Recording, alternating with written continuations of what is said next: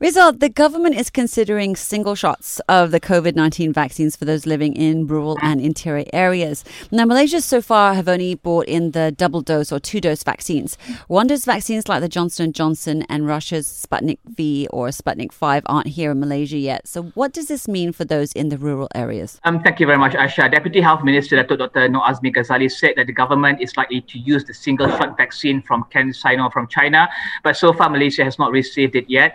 And the Communications and Multimedia Minister Datuk Saifuddin Abdullah has said that all parties, including public and also private agencies, need to come together to make a successful phase 2 of the COVID vaccination program. So I think there's a mix of trying to get that vaccine, the CanSino from China, and also making sure that if we have to resort to the two-dose vaccines, then we have to make sure that the success of the phase 2 is there. And in February, Science and Technology Minister KJ cited a study suggesting that the Pfizer COVID-19 vaccine is 85% effective after a single dose, and that could be a game changer. So I think right now we're still looking at different options, and if we have to resort to the Pfizer COVID-19 vaccine, is just one dose is 85% effective after a single dose, and it could be a game changer. So I think we're still waiting for more information to come in with regard to that. But the issue with the Pfizer-BioNTech one is that it's the temperature that needs to be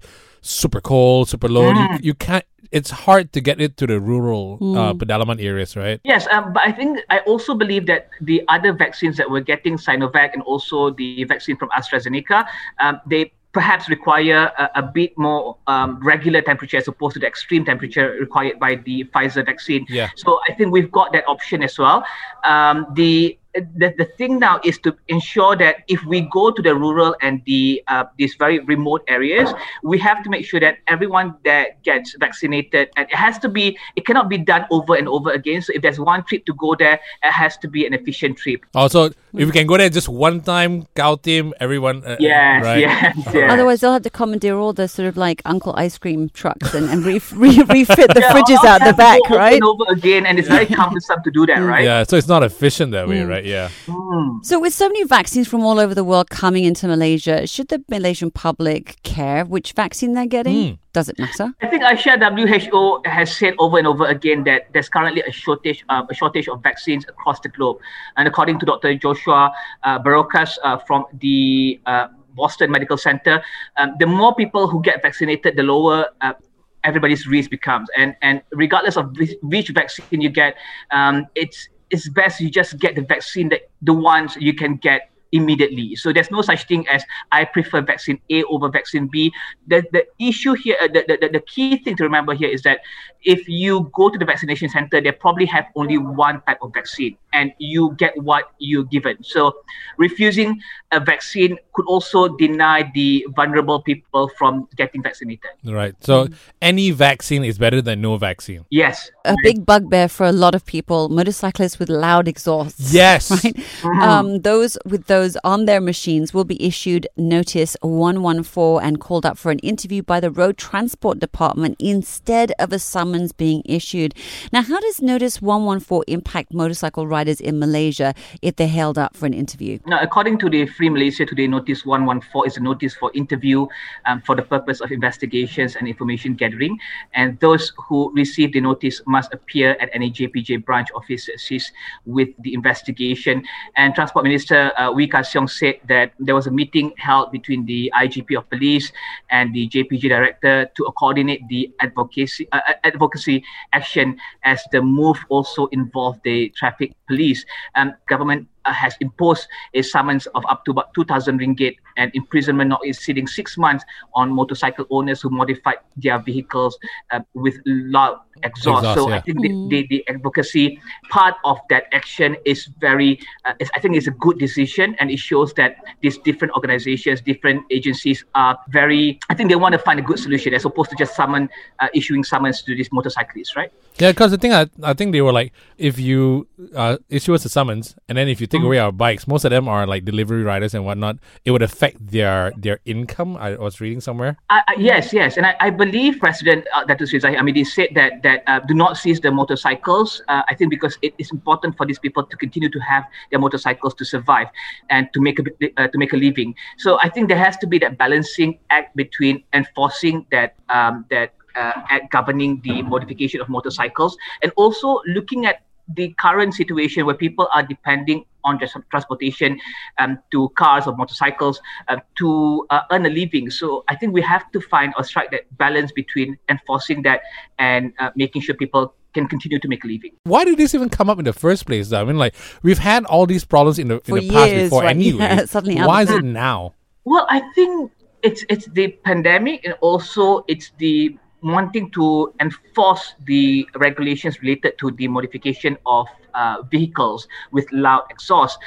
So under the Road Traffic Act, the police are empowered to seize motorcycles to prevent the same offence from recurring. So now, because more and more people are doing these food delivery services, so I believe this discussion is coming up again because if you take away the motorcycles, how are they going to perform and do their work? So I think that is why we are discussing this again. Yeah, a little bit of a chicken and egg situation here, because if we want to solve this problem with the loud motorcycles, but then if you take it away, then they can't earn a living. So it's just like one after another, right?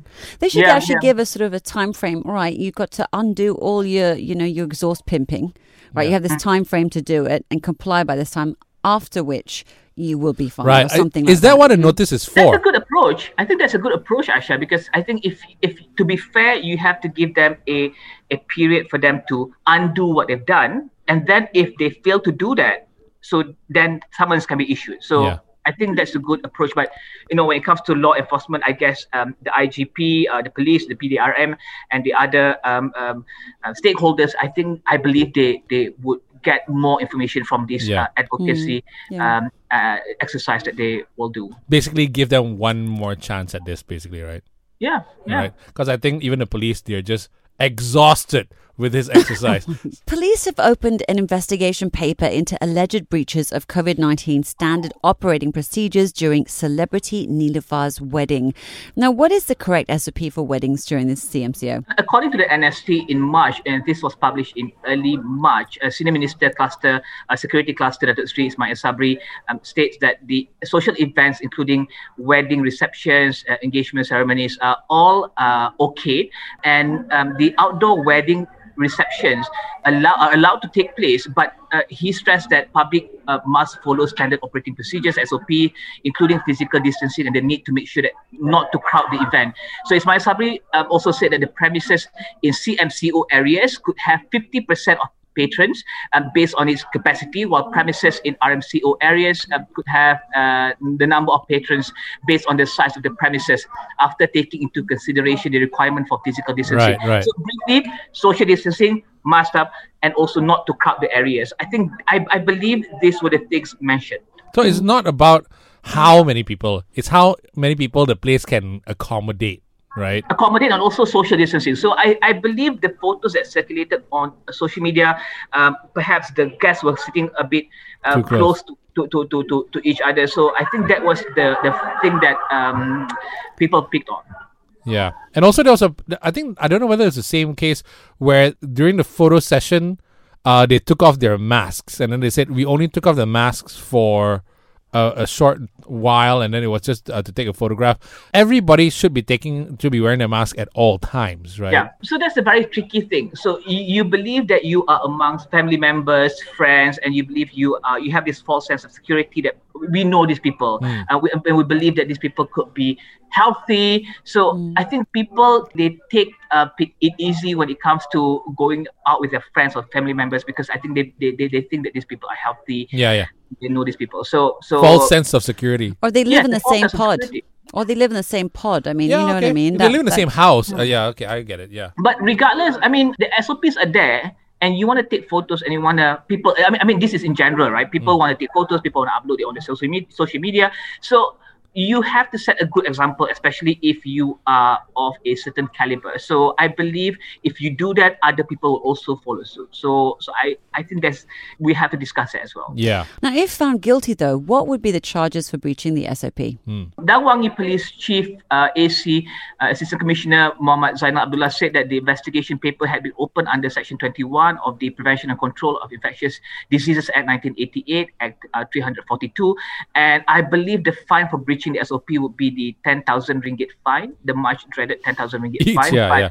But because I think a lot of people talked about it, and that these people should be fined 10,000 ringgit. But I leave it to the enforcement agencies to look at that. But I think the bigger question is, how do we stop more and more people now that wedding ceremonies are allowed? How do we stop more and more people from doing this? Because the fine is one thing, but stopping the disease, especially when we're doing really good right now, we're chatting about 1,000-ish cases per day. So we have to make sure that can stay. Malaysia will once again become a high-tech investment-focused destination, as it will soon receive investment from a foreign company who had agreed to open its first overseas plant in Malaysia for the production of luxury cars.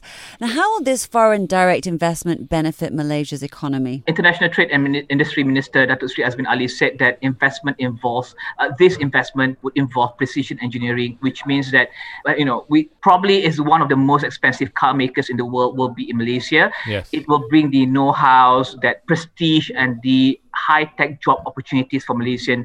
And he said that ASEAN countries with large populations, which could attract investments that are labor-intensive. So Malaysia, as a country, as a smaller nation, must ensure that our human capital has high-quality tech skills to move the country forward and to attract more high-quality and high-tech investments. So the thing is, though, with COVID-19, a lot of companies were forced to downsize, shut down. Will this be the one that spurs a new economy again? Because at one point, Malaysia was very, very much involved in plantations. And then at one point, we moved into high tech with Bayan Lepas, free trade zone and whatnot. Is this the next phase that just helps us to kick things back into focus, basically? I think this could be the next phase. You see, COVID-19 has exposed that if one country shuts down, other countries could not access the supply. So as simple as screw, the nuts, the bolts, and all that. I heard stories about how some engineers had to travel from Japan and from China carrying nuts and bolts in suitcases because they had to continue production. So countries in Europe could not access these smaller parts. So I think it makes sense for them to start operating in branch out and ensure that their production capacity could continue despite the lockdowns, or in spite of the lockdowns that happened in all these other countries. So it makes sense for them to open a manufacturing center in other countries so they could ensure that their production could go ahead or continue even if countries go into shutdown. And especially in Southeast Asia, in Asia, we have many high net worth individuals. The middle class is also growing. So it makes sense to open up a special a manufacturing center here so they can address the markets faster and they can provide these products faster to these markets. So like a satellite plant, basically. Exactly. Yeah. Or else you have to wait for for months and months for these cars or for these products to come from, say, countries like Europe and other countries, and that could hamper demand for these products. So the Economic Planet Unit, or EPU, has started receiving a list of proposals to draft the 2022 budget.